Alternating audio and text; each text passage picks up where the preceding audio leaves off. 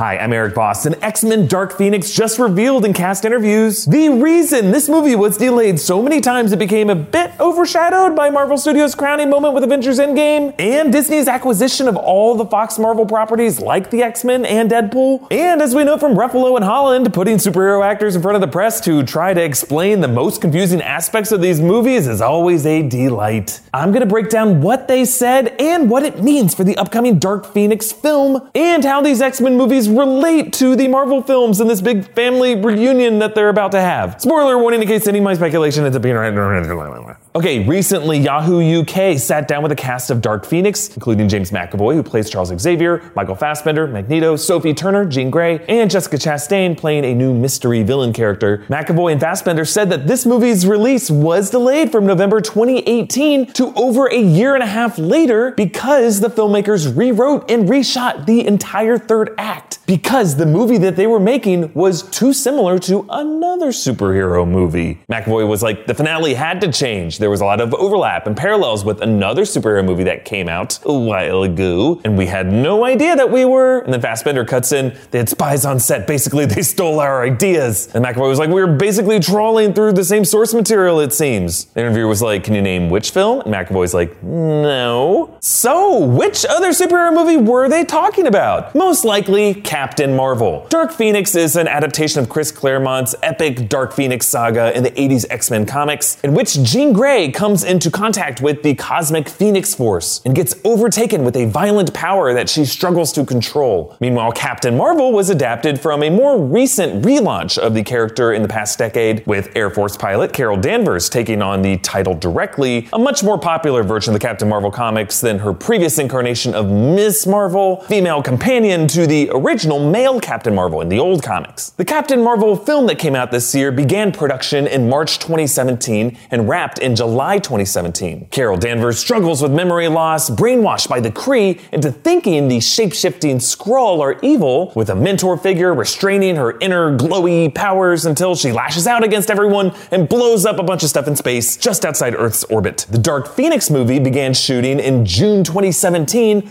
right as Captain Marvel was wrapping production. And if they were following many plot points from the Dark Phoenix comics, Jean Grey would also turn against a mentor figure trying to control her, unleash an inner glowy power, and presumably also blow up a bunch of stuff in space. Captain Marvel exists in the same Marvel comic universe that the X-Men do, but these movie universes have been separate because until recently they were owned by different film studios. Marvel Studios notoriously keeps their movie plot lines tightly under wraps, and the team working on Dark Phoenix over at Fox in the summer of 2017 would probably have no way of knowing any similarities between their film and the Captain Marvel film. And you just gotta sympathize with the Dark Phoenix team, because the Dark Phoenix character in the comics is really the OG of this kind of character arc. Sure, there were other female badasses throughout the years in the Marvel comics before Dark Phoenix saga, but Claremont's story was really a huge game changer. The first major instance of a comic exploring the complex inner world of a female superhero, making her a figure to be feared and respected. It was awesome when this happened. And you could argue without the Dark Phoenix saga being so popular, we never would have had a Carol Danvers relaunch of Captain Marvel decades later. So really, the timing has just been unfortunate. Fox already had its shot at adapting the Dark Phoenix saga in X-Men The Last Stand, but director Brett Ratner scaled it down to a weird romantic subplot in a movie that a lot of fans weren't that crazy about. And after The Last Stand, the X-Men franchise gravitated more around the Wolverine character, and to a lesser degree Mystique, adapting storylines like Days of Future Past, Age of Apocalypse, Old Man Logan, and just waited too long to take another shot at Dark Phoenix. Look, I obviously have a lot of opinions about these characters, and it's because I've always devoured comics and consumed everything I can find about them, including any audiobooks on these subjects, which I discovered on Audible. Thank you to Audible for sponsoring this episode. Audible has an insane selection of audiobooks, including one that I really liked, Marvel Comics: The Untold Story by Sean Howe. It takes you through the fascinating history of Stan Lee, Jack Kirby, and the others as their characters like the X-Men reflected social change throughout the 20th century and how figures like Jean Grey were so influential that rival film studios inadvertently incorporated their story arcs. You can listen to Audible while commuting, cooking, cleaning, in the waiting room, at the gym, where, for whatever reason, I never get too sweaty to tap that Audible app button and listen to my favorite audiobooks. You can start listening with a 30-day Audible trial, and your first audiobook plus 2 Audible originals are free. Just go to audible.com/newrockstars. Again, audible.com/newrockstars.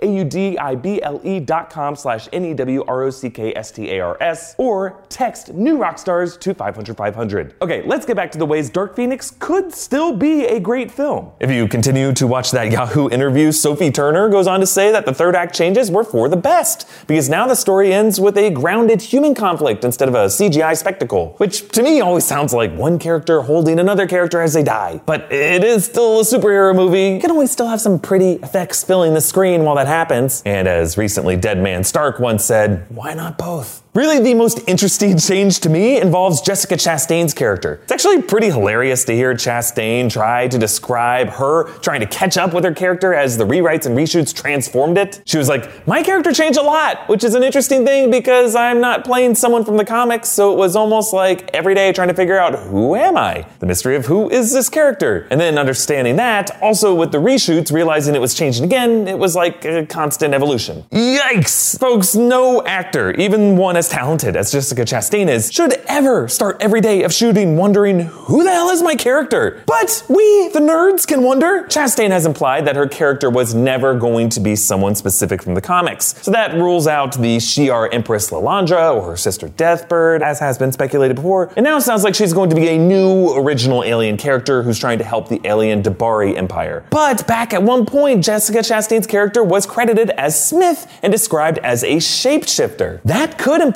that Chastain's character was originally going to be a Skrull, the shapeshifting race that appeared in Captain Marvel. Now, it was always a little unclear which studio had the rights to the Skrull, since in the comics they've always been more associated with the Fantastic Four, which was a Fox property. But no one outside of Marvel Studios knew the Captain Marvel film would feature the Skrull until concept art was leaked in July 2017, when Dark Phoenix was already a month into shooting. At that point, it's likely that many of Chastain's scenes would have been shot, as well as the movie's original finale. Unless this is a legal thing and Marvel had bought back the rights to the Skrull and the Dark Phoenix team just somehow didn't know that, I really don't see a problem with Dark Phoenix keeping its story the same. So what if Dark Phoenix ended up being a little similar to Captain Marvel? In 2016, Captain America Civil War had a lot of similar elements to Batman v Superman, which came out a month before that movie did. And you know what? I didn't really care. It's Hollywood. All of these stories are derivative echoes of each other. Like, I can watch Stranger Things, Super 8, and the It reboot, even though they're all essentially the same story, in some cases with the same actors, and still enjoy all of them pretty much the same. So even if Jean Grey's story arc ends up being similar to Carol Danvers, Dark Phoenix could still be a better film than Captain Marvel was. So again, to quote Mr. Stark, why not both? Comment down below and tell me whether you think Dark Phoenix was right to change its ending, or if it should have left it the same. Follow me on Instagram and Twitter at EAVoss. Subscribe to New Rockstars. Thanks for joining me, and I'm gonna close out with an impression of Red Skull in an a cappella singing group. Oh wait, yesterday's video already ended that way. Damn, I gotta do a new ending. You know what? I get you now, Dark Phoenix.